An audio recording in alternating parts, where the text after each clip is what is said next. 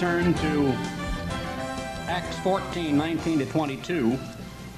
This is a scripture which gets to the heart of a question that I addressed in a recent television program, an age-old question of why God allows all of this human suffering, of why He allows every problem and trouble and trial and headache, the death of loved ones, financial reverses, disease, unhappiness of every kind, and why He allows wars and accidents and human suffering. Why does God tell us in Acts 14, beginning in verse 19, when it is speaking of Paul having been stoned and dragged out of the city and left for dead, and they preached the gospel in that city, converting the souls of the disciples, verse 22, and exhorted them to continue in the faith, and that we must, through much tribulation, enter into the kingdom of God. Now, Christ said in John 16:33, "In the world you shall have tribulation. Be of good cheer, I've overcome the world." And if you'll turn to 1 Peter, the first chapter, and read what that says, this is nothing new to most of us. We're very well aware, those who have studied their Bible over the years that have gone by, that the Christian is to expect certain troubles and trials and tribulations. That doesn't mean that we don't sometimes groan and gripe and complain and wonder why the fates or even God Himself, and I've seen people get into that attitude, are picking on us when things like that occur. Breaking into the middle of a thought, he talks about in verse 6, and this is a very strange statement and very few of us ever measure up to it, wherein you greatly rejoice, though now for a season, if need be, you are in heaviness through many troubles, manifold temptations. Now, what are those temptations? When it says many temptations, I suppose you could cite every one of the five senses that govern your body and that rule to a large extent your choices in life, that basically play upon your emotions, that had to do with the choices you made as a young person, involving education, involving people with whom you affiliated, involving love, marriage, choices of job and position in life, choices you make every single day with regard to what you eat, what you wear, who it is with whom you socialize, every little choice, every little decision along the way, which is governed by the five senses of touch, sight, sound, taste, and smell. And to a larger extent, you'd have to look at the world and what is available out here.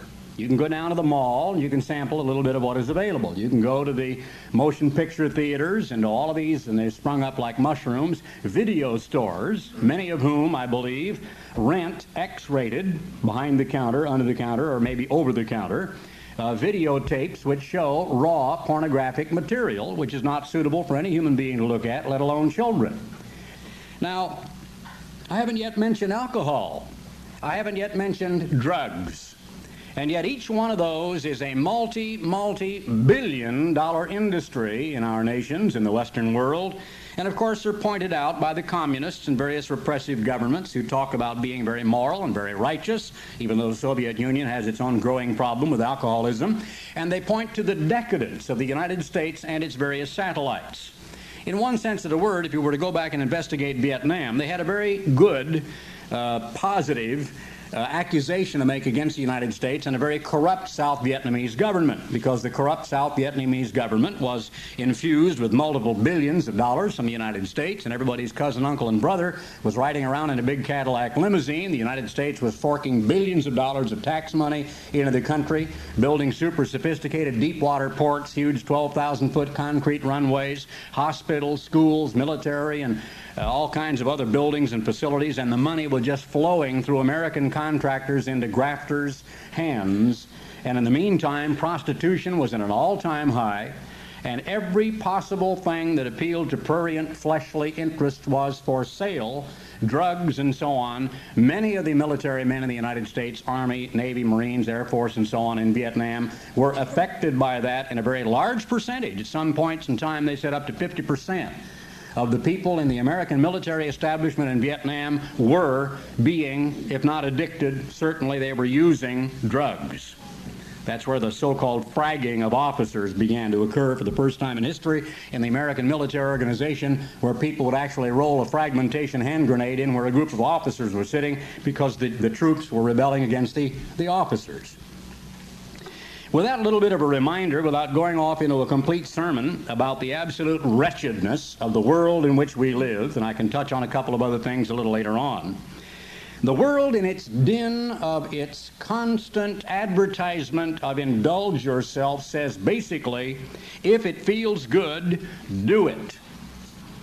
Now the question, why, if God gives us these appetites, if God causes us to be born a little human baby who continually wants to taste and to touch and to smell and to see and to hear every wonderful and satisfying thing.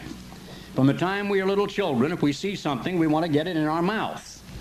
And we want to taste it. We want to find out what that is like and what it feels like and what it tastes like. And as very tiny little children in the neighborhood, beginning sexual curiosity and experimentation occurs. As we learn to become a little more of a social animal, when mommy tells the little girl how she should sit as opposed to the way the boy might conduct himself, we begin to learn in grade school and then later on in high school in the age that is so torturous and so difficult, called puberty, when young children discover that there are members of the opposite sex, and that even though they've been playing softball with girls that they treated just like boys, all of a sudden at about age 13, 14, girls are different. And suddenly there is something just altogether fascinating about them that wasn't a bit fascinating at age 9. If we're adults, we have, every one of us, gone through it. We're aware of it, and as parents, oftentimes we tend to forget it. And we're not able to use that one major signpost of parental advice, and that word is remember. Remember how it was. Remember what you went through. Remember what came to you. Remember what your trials and troubles were. Remember the problems you had. Remember all the embarrassment. And try to teach based upon helping your own child to avoid some of the things that came along to beleaguer you. Satan's world says enjoy yourself, indulge, partake, wallow in whatever is available. On the other hand, you have religion, the Catholic religion and Protestant religionists. And they say restrain, refrain, don't. They talk about commandments that say, thou shalt not. Now, why? People really do wonder why. And behind that question is a lot of very unhealthy attitude toward God himself. There are many people who, when they get involved in deep personal crises, tend to blame God. They feel that the fates out there are after them, that it isn't fair, and that somehow they specifically have been singled out for terrible troubles that other people are not having. Human societies, as a result of all of this, have swung from one extreme to another from time immemorial. They've gone from libertine to repressive, from prurient to puritanical. And in all of their attempts to deal with all of this enormous amount of guilt, the church organizations have come up with various ideas on how to assuage guilt. I have on my desk a big, fat, thick sheaf of newspaper articles that have been sent to me that are just about mind-blowing. They have to do with the Roman Catholic Church and with a celibate priesthood. Years and years ago, and I have mentioned, I think, along the last few years in a tape program in this or that sermon merely in passing, Hefele's Church Councils, one of the most important history books on the development of the early Catholic Church, and how it states in some of the papal encyclicals and bulls, as they are called, and well, they might be called that have come from the Roman Catholic Church, involving the gradual metamorphosis of the confessional, as to why it is that the confessional booth in Catholic churches are built the way they are, with little slats through whom a man may not put his hand. I won't go into detail. Hefele's Church Councils makes it very clear that what we are seeing bursting upon the world scene, child abuse, child molestation, pedophilia it is called, so-called homosexuality, which is the kindest possible word you can put to it because it's absolutely a rotten perversion beyond your ability to understand. But because of the fact that is literally rampant among a celibate priesthood, men who have voluntarily, but because of the peer pressure, been in a sense forced to live a so-called celibate life, but whose human appetites do not suddenly cease because they took a vow. And that thick sheaf of newspaper articles in there will make you want to vomit.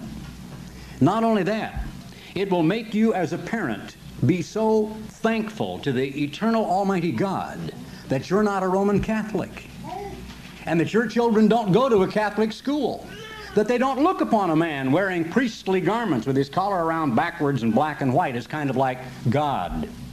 Oh, they go into the depths of what it does to a choir boy when the entire choir, all the choir boys, and I won't go into detail, have been molested by the bishop or by the priest who is there every single day to receive confessions. The same priest who in private counseling tells them they will die, they will go to hell if they divulge what has happened between the two of them.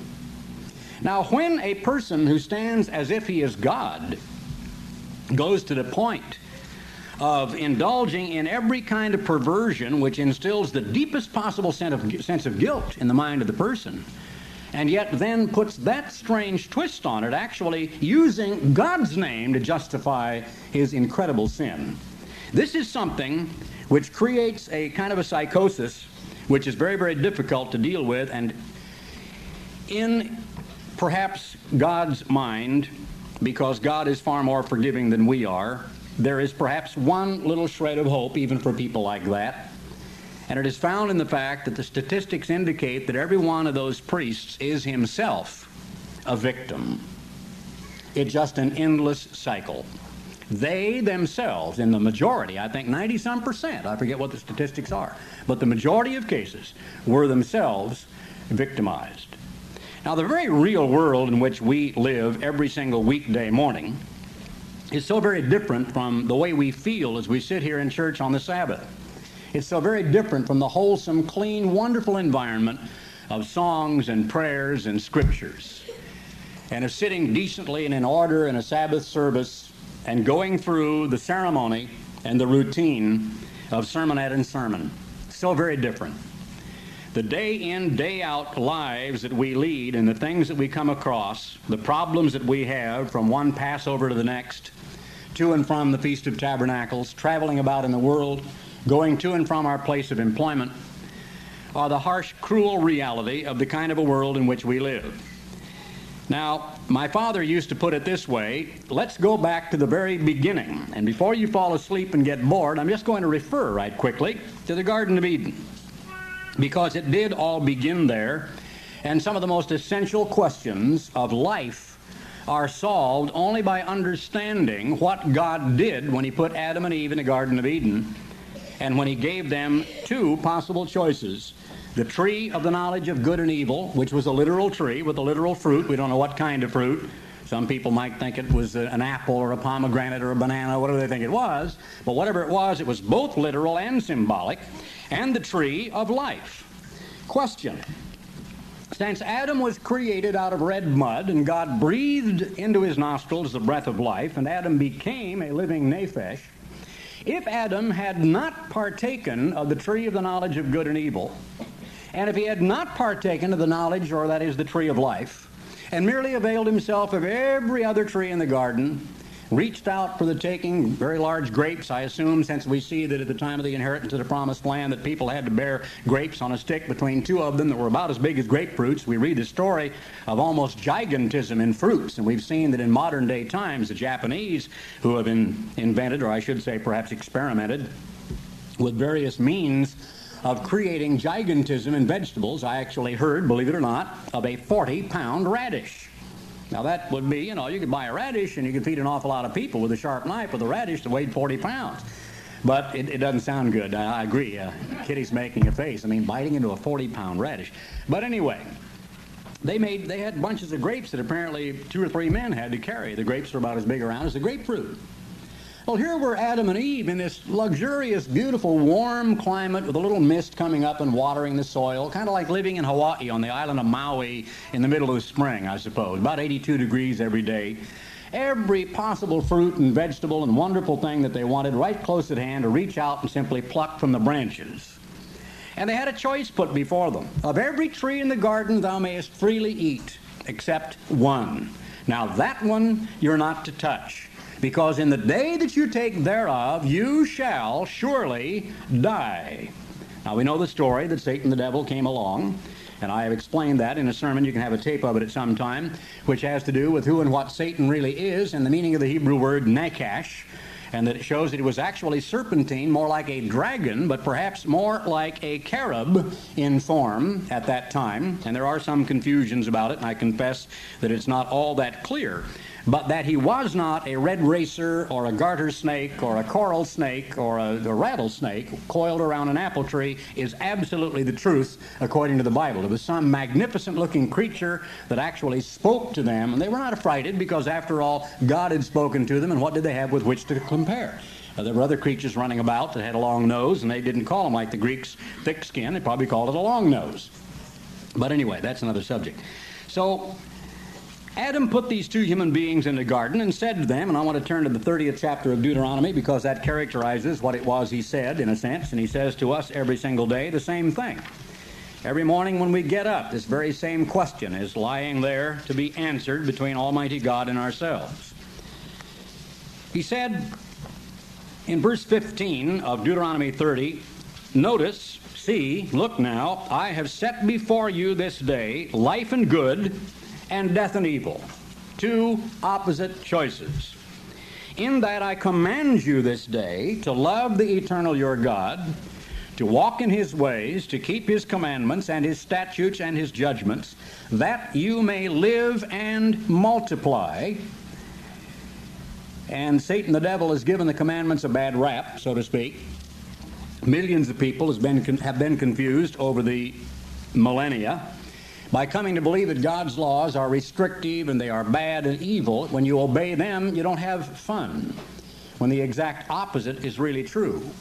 The things that Almighty God's law gives, to begin with, good health, a good, solid, stable emotional control over your mind, happy, healthy babies, longevity of life, peace, productivity, success, a certain amount of wealth without being overly wealthy or rich, all the things that God's law would produce naturally if you obey them, even normally, naturally, or physically, without expecting the spiritual blessings to be added, because God set those laws in motion, and if we obey them even physically in the letter, they will have an automatic fallout and automatic blessings that would come our way.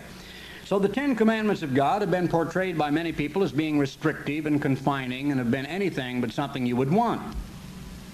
From the time of our childhood, we are basically tempted by other friends to go the wrong way, to go get into mischief, to get into trouble, to shoot spitballs, to dip the girl's pigtail in the inkwell, to draw character of the teacher, to sample the drugs, sample the alcohol, to sample sex, sample whatever is there, whatever is available and appeals to the five senses.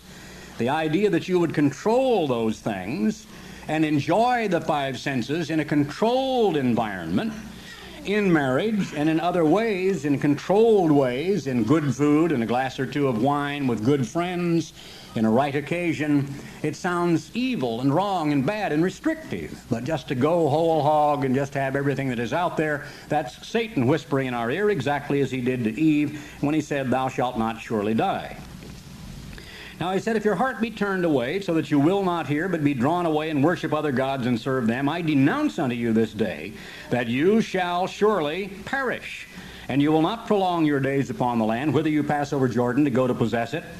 I call heaven and earth to record this day against you. Actually, I think the word should be past, should be, I call heaven and earth to record. That is, look at it, because so long as it remains, and so long as I am the Creator who set all of this in motion, I have set before you life and death, blessing and cursing. Therefore choose life, that both you and your seed may live. Now, why couldn't God have made it easier? I've been asked that question by people terribly distraught, near tears, having a battle with themselves. Why isn't it easier to obey God? Why is it so easy to do the exact opposite?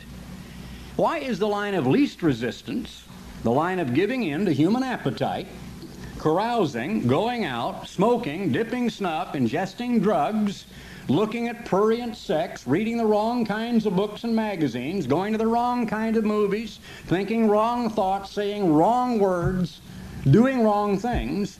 Easy. I mean, as easy, as I said, as slipping off a rolling log wearing banana skins for soles in a turgid mill race going 40 miles an hour after you've had 3 bottles of beer. And that's pretty easy. It is easy to go the line of least resistance than to simply just drift downstream. Any old dead carp can do that. But it's very, very difficult to do the opposite. Question.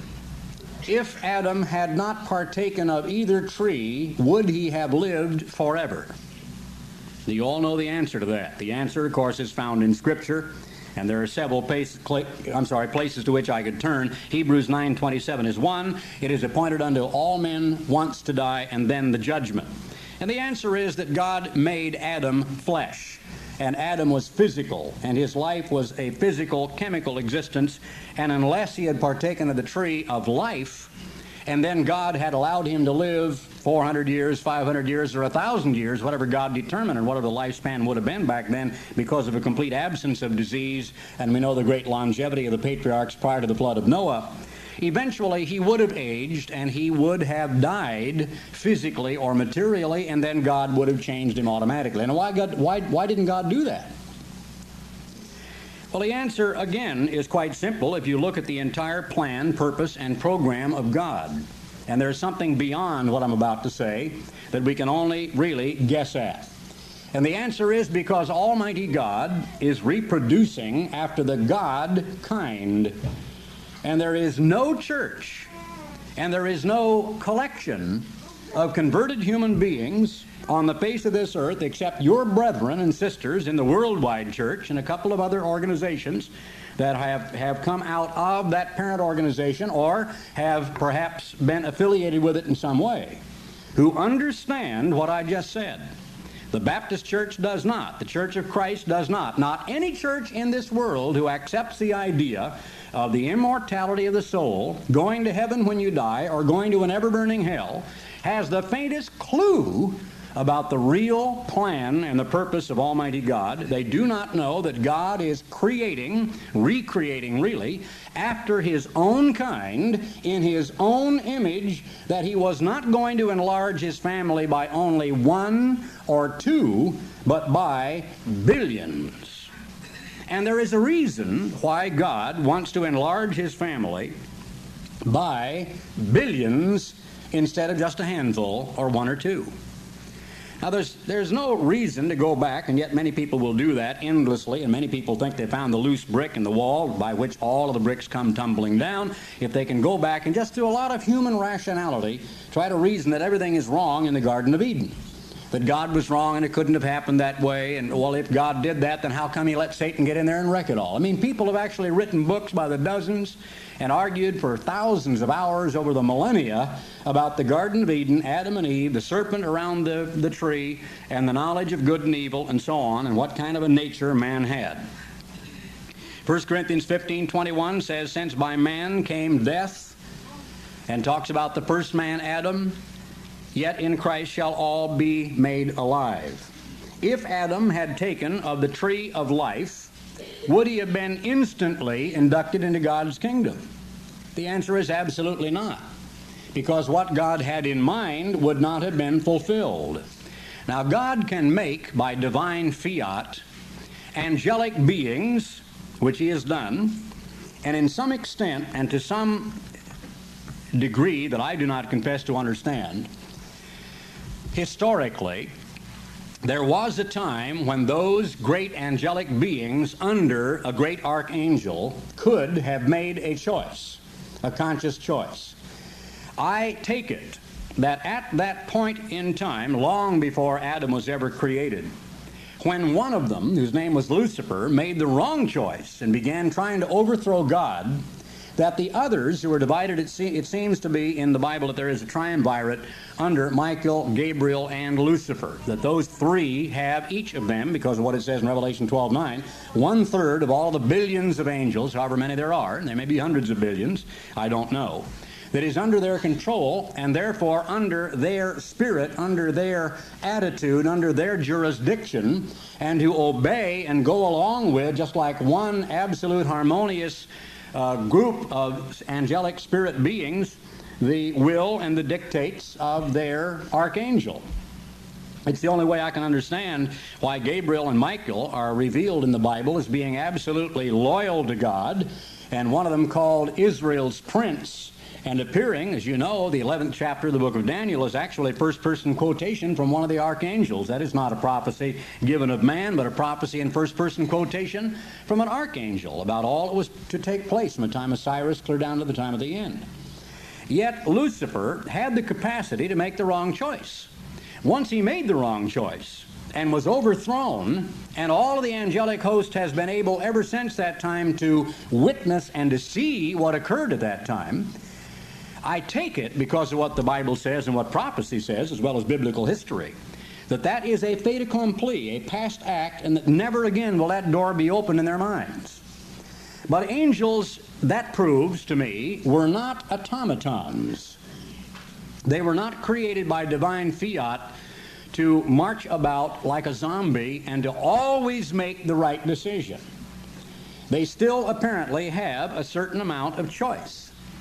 The book of Job gives us a little bit of insight into it, where we read, and I won't turn to that, about angelic beings, spirits who actually can come back and forth from the earth to the presence of God, who are counseling at the throne of God, and one saying after this way and the other after the other, and even Satan the devil appeared among them. And God said, "Where have you been?" And he said, "From walking to and fro in the earth," which you will recall I used to prove that the devil can only be in one place at one time, and the concept that the devil has a counterpart of God's Holy Spirit, which is an evil spirit, which is everywhere present and is omnipresent and can influence everybody at the same moment in time, is untrue. That was a false concept that my father took up with more than 20 years ago and began to believe. And he preached it and he wrote it, and it's in his final book, which was a compilation of other materials put together, that the human spirit somehow ingests through the air and through what he called the broadcast. And he used the analogy of radio, saying that Satan broadcast into your mind. So to my father, all of these five senses of touch and taste and sound and smell and so on, that lead you to want to fulfill human desires, are not just your nerve endings, but actually a voice that is being broadcast into your mind. Well, you can disprove that in an instant if you just think it through. What was breathed into Adam's lungs? The breath of life. By whom? By Almighty God. What was the source, then, of the air that filled Adam's lungs? It came from Almighty God himself, the one who was Jesus Christ, the one who did the creating. Was Satan broadcasting? No, he had to appear in person in the Garden of Eden, didn't he? And speak personally. And what does it say throughout the Bible? But that a person could be a demoniac, demon-possessed. In one case, there was a person who had a legion of demons inhabiting the same individual, a man of the Gerasenes, or the Gergesenes, as it's variously pronounced, who had a legion of spirits. In the case of the three Hebrew children in the fiery furnace, there was only one angelic spirit who was seen. Everybody doesn't have necessarily their own guardian angel, as fable or tradition might tell us. There was one angelic being appearing in the furnace, even though there were three of the princes of the Hebrews whose lives were spared by the intervention of God. At the birth of Christ, Satan the devil appeared personally and influenced Herod, and of course tried to have Christ killed. At the time of Christ's trial and crucifixion, Satan entered personally into Judas Iscariot and took over his mind. No, Satan can only be in one place at one time. But he has billions, perhaps, of demonic spirits who do his will.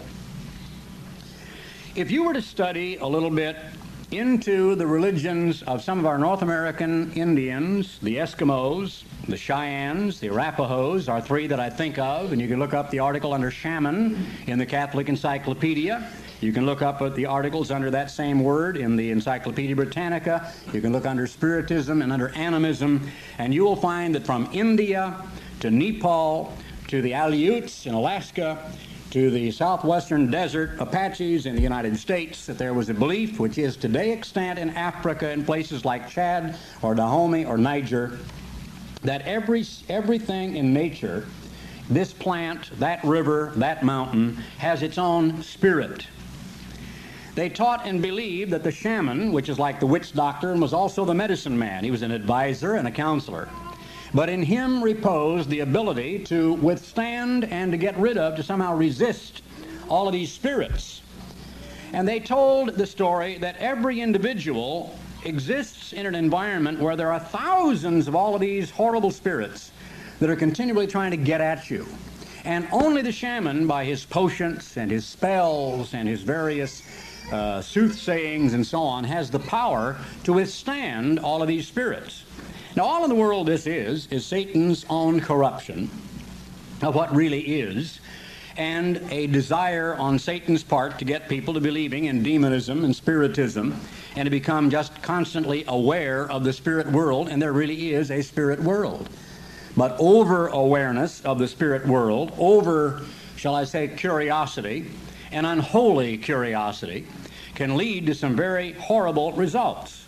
And people can become not only mentally deranged and disturbed, but literally demon-possessed by trying to delve into way too much of that kind of thing. But there are literally, who knows how many, but literally hundreds of millions, if not billions, of demons. And they are able to put thoughts into human minds, to, as it were, whisper in your ear, to appeal to an appetite. All of a sudden you're going along, everything is going fine, everything seems to be going good for you, and without you really realizing where it came from, some compulsion, some desire. Something just springs into your mind that appeals to an appetite.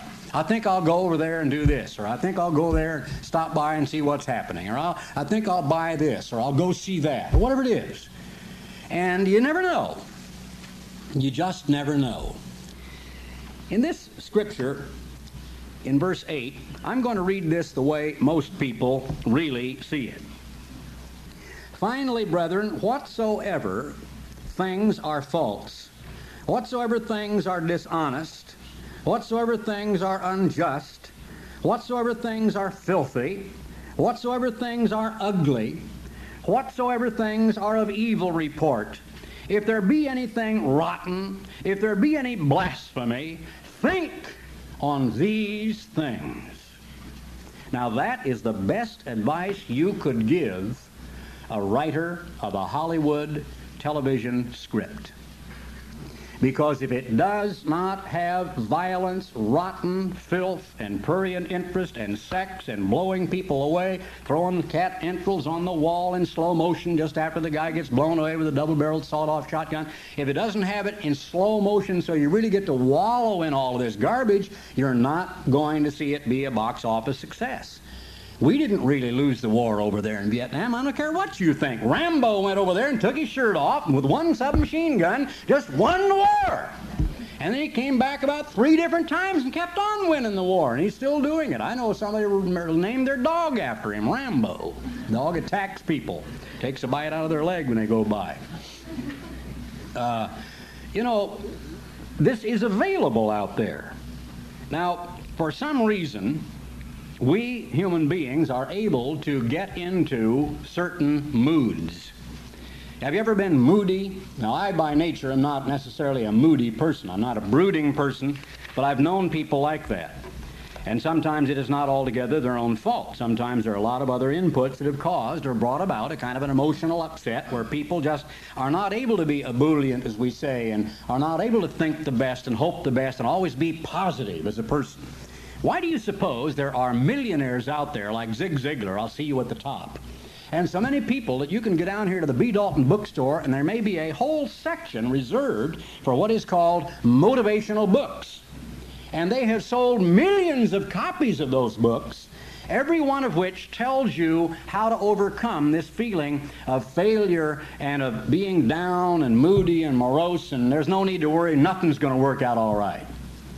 And to tell you instead how to be upbeat and successful and happy and to meet every problem with a big smile on your lips and to be able to go through life as a very positive person. It's a big industry. Maybe it's becoming saturated, but believe me, there are thousands. I've tried to break into it with not much success because I'm Mr. Bad News and I tell the truth to people and they don't like that. So I can't really market what I have to say.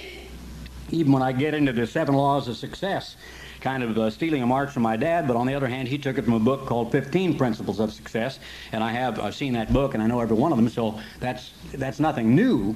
But when I do, I'm very hard put to just give people upward and onward and just get up, about your business without telling them a little bit about what's wrong in the world. But there are people that are multimillionaires out there because there is so much of this moodiness and so much discouragement and doubt and disillusionment and unhappiness and fear and guilt. Now, why didn't God make it easier? We come back again to the question, since Almighty God tells us to choose the right way, to choose His laws and everything that is good and wholesome, why did He make it so difficult? And the answer is found, first of all, in a definition of the word called character. You may think that what I'm about to say is not true. Do you know that there are some things God, because He has limited Himself perhaps, can't do? Now, although it says all things are possible with God, Almighty God has made it, or decreed perhaps so, that by the very nature of things, character cannot be instantly created. Because character, as it is defined, is the ability, and that is a huge subject all by itself that we can talk about, of coming to the understanding of the difference between good and evil, or right and wrong, and then the ability to make the right choice, and to subdue the desire to make the wrong choice, and to force yourself against your own desires, against peer pressure, against the whispers of Satan's demons, and you can't do that in your own strength. As we know, you've got to have God's Holy Spirit and God's help to do it, to make the right choice. How often in your life have you made the wrong choice? I can think of a few times where I've gotten into a situation to where when I escaped that situation, I was literally in tears praying to God, saying, "Thank you, Father in heaven, because I felt so good." But how often in your life have you done it the other way and then felt so bad because you overindulged in this, or you allowed yourself to have that, or you did something else that you know is evil and wrong and bad for you? Hurt your health, hurt your mind, hurt your spiritual character. It is very, very rare in the first place, because of all of the innuendos from society, because of the so-called changing mores and values. How many times have you seen a television program, especially a Johnny Carson, if you ever stay up that late, which I basically do not anymore, where people actually applaud evil, divorce, all types of sins that God condemns in His Word, and time and again on some of the game shows, like the Newlywed type of thing, which I don't watch, but I've seen a few minutes of it here and there, basically people that sleep around and people who are very loose morally and sexually are applauded.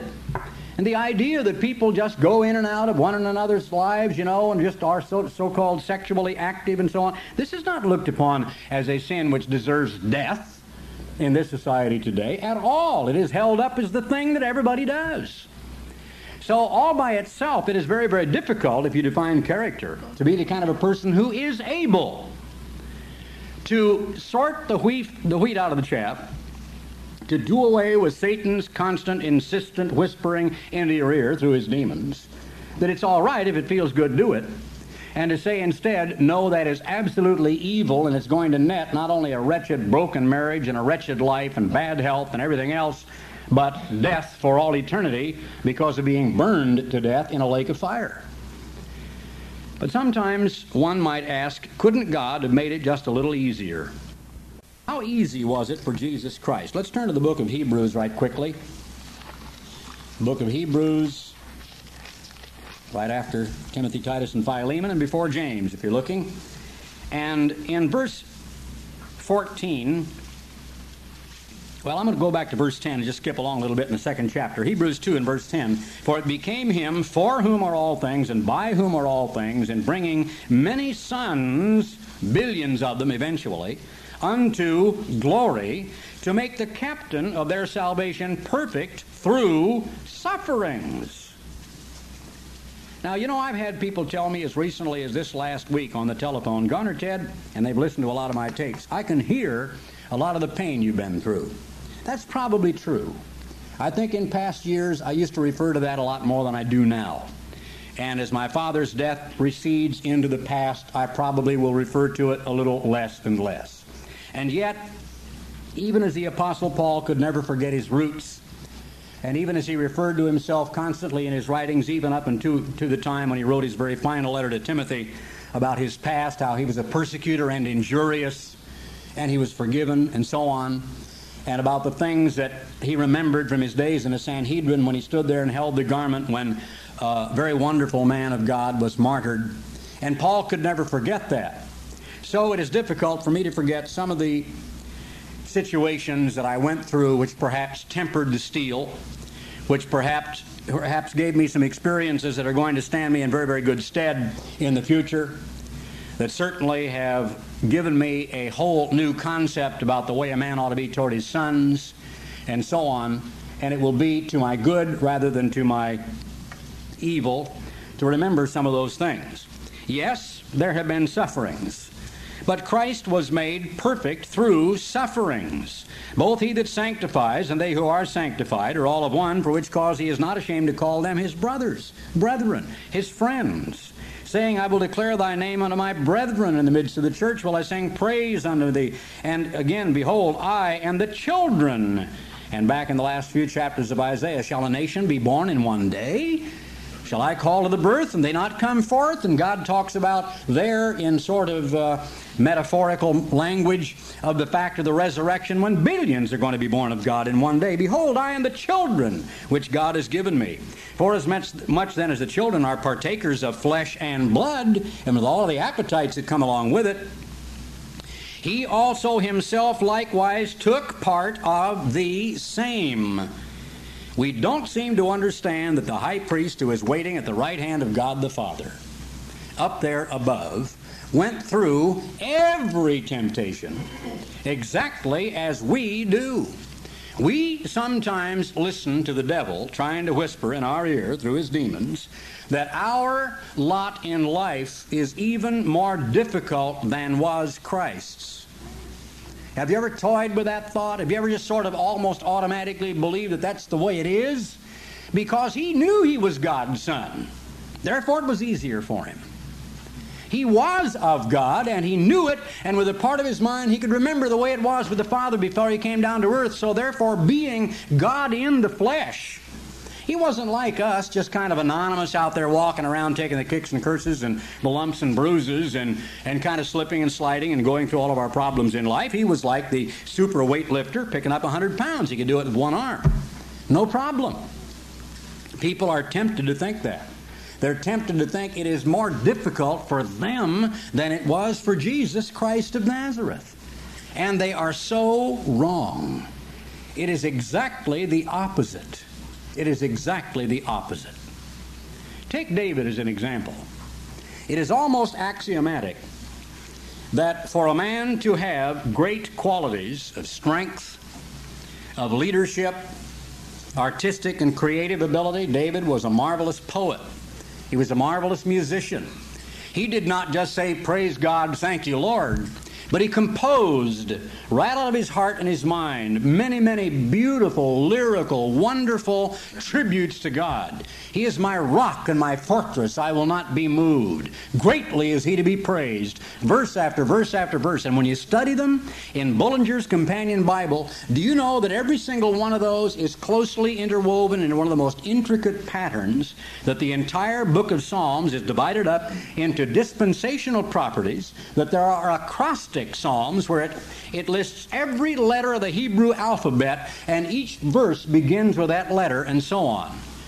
And there is symmetry and harmony and even spiritual quality to those psalms that has really never even been discovered yet.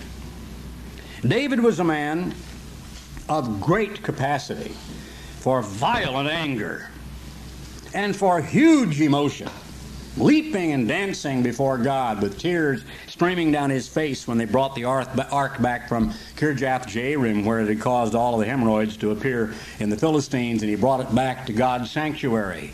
And when Michael looked out the window and thought ill of him, and of course from that time on things weren't right between them. David was the man who, went out and collected double what Saul wanted to win the hand of his daughter. David was a warrior. David was a general. David was a man who was a king. He was a builder.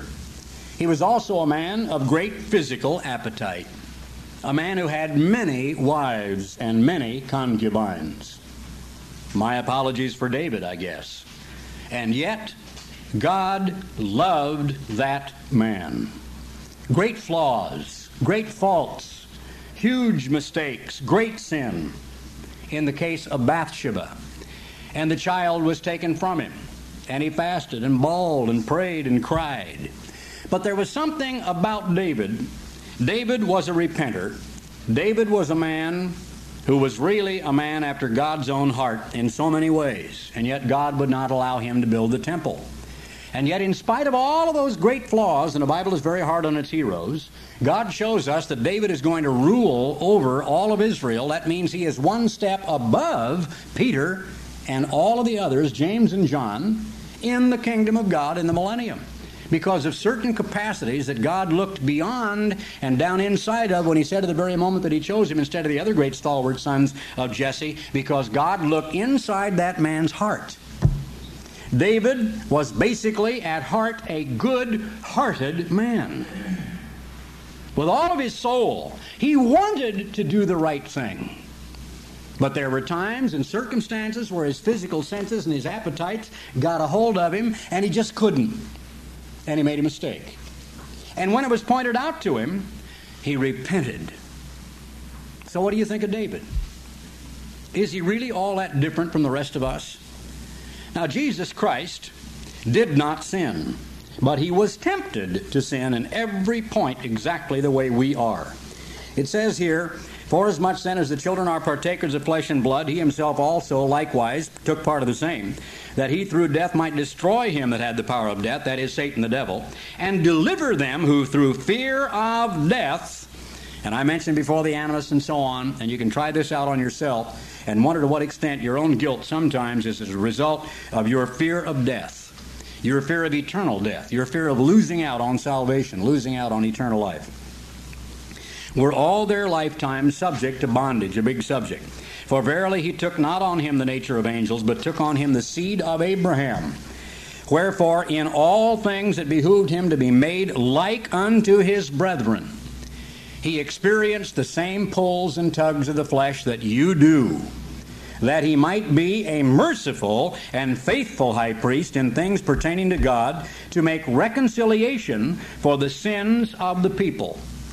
For in that he himself has suffered, because he was tempted, he is able to help those, succor them, and that is a tender, generous, loving help, that are tempted.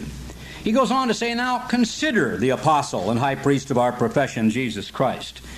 And I won't read all the rest of that, but all the way through the third and the fourth chapters until we come to verse 7 of chapter 5, speaking of Christ after the order or the rank of Melchizedek, who in the days of his flesh, when he had offered up prayers and supplications with strong crying.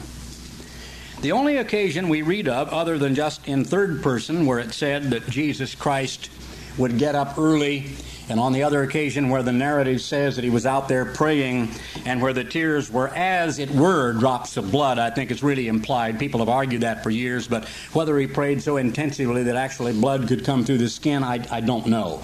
I'm not the authority on that, but I would be tempted to say that it's more metaphorical and that the perspiration was pouring from his forehead rather than he actually bled. But be that as it may, there is only one other occasion at the tomb of Lazarus when he saw the lack of faith of those people, that it said Jesus wept. Therefore I know that Jesus wept more than once. Jesus also laughed. Jesus could have every one of the great displays of human emotion that we can have. I could turn to the 3rd chapter of Mark and show you that he healed in anger, that he could be upset, as we say, or angry with people. It says, be ye angry and sin not, yet he didn't sin. But anger could well up in him, and he could be angry, but without the hatred, without the perverse anger where we can want someone dead or want someone hurt or injured that we become angry at. He didn't go to that point, but he could be angry. Parents can sometimes get angry at their children when they hurt themselves. My mother used to do that when we would hurt ourselves or cut ourselves. She'd say, "You little Dickens, you make me so mad, and you're bleeding." And your mother says, "You make me so mad, why did you do that to yourself?" Because it upset her so badly. Now, I have a little grandchild back there, and 3 wonderful young men that are my sons back there, and a wonderful relationship with every one of them. As a parent, when I saw my children doing things that hurt them, it made me angry. It also hurt. I mean, you can get that funny feeling, if you can recall when you were a kid and you first were swinging in a swing, or the first time you ever went right over the top at the great big roller coaster, and that feeling goes, ah, when you look down and you start rocketing down there. You know where you hurt? I know where I hurt, and I don't even want to talk about it, but I just sort of, I cannot believe it. I mean, it makes you double over, but I'm telling you, it's almost like physical pain.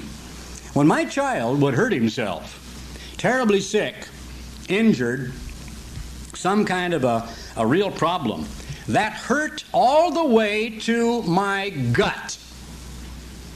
Question: is God Almighty in heaven above unfeeling toward us?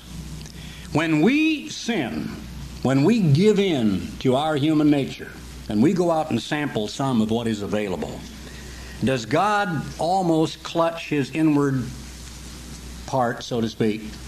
And does it hurt him like a knife down deep inside, like a loving parent whose child is being hurt and injured? Don't the angels cry?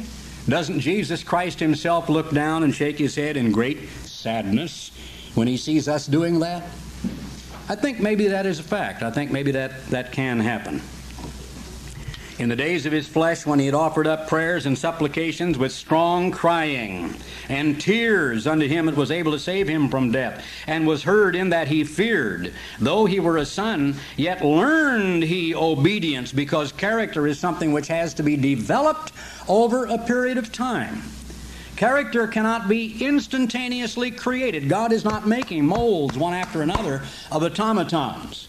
He wants us to go through whatever our own private Valhalla, whatever you want to call it, our private hell, if you want to call it that, in life may be. You and your family, and your kitchen, your closet, your bathroom, your automobile, your job, the row you've got to hoe, and me and mine. When are people going to get over the idea that when they come to God, they come to an organization, and understand that their lives and their salvation and their eternal life depends upon their direct access to God Almighty through Jesus Christ, their Savior, who loves them with all of his life and his being, and who died for them, and who hurts deep inside when they sin and they hurt themselves. Is there anybody in this room who wonders whether or not Fred loves Nina? Do you wonder about that love in that family? Do you know what he does? He takes care of that woman hand and foot, and he's done it for years. I think it's a beautiful love that he has. Well, the love that Jesus Christ of Nazareth has for us is something like that. I think Fred knows the row he's got to hoe, and his way toward the kingdom of God, he's fulfilling a little bit of it every single day of his life. He's giving of himself to that wonderful woman that we love dearly too, both of them. They're a tremendous example to us, and we want to let you folks know that. Almighty God wants us to build character. I think that man builds more character in a week than I sometimes build in 6 months. I'm not sure I would be that big. He's a big man in my estimation, and you see what I'm saying, don't you? Great sacrifice and a great love. My Savior was made perfect and became the author of eternal salvation unto them that obey him. And he had to build on a platform, not because it was imperfect. Perfection is a process. There was not a day he was imperfect, but there was a day when he was not quite so experienced as he was the next day. And then he wasn't quite so experienced that day as he would be the following day. And finally, at the end of his life, when he was martyred, he was the most experienced of all. At the moment, Almighty God turned his back and left him to himself. And he cried out, "Why hast thou forsaken me?" The great plan of God has to do with the building of righteous character and of resisting the pulls and tugs of the flesh, which is why God says, through much tribulation, we must enter into the kingdom of God. Don't count the tribulation as an evil thing. Look upon it as an opportunity. If you feel guilt, you feel bad, you feel evil, if you've done wrong, if you've sinned, rejoice, because you can go to Almighty God on your knees and you know that He will give you forgiveness. And if you desire that, then with a part of your mind say to yourself, I hope I'm somewhat like David, that deep down inside of me there is a human being here that God knows is a good-hearted person.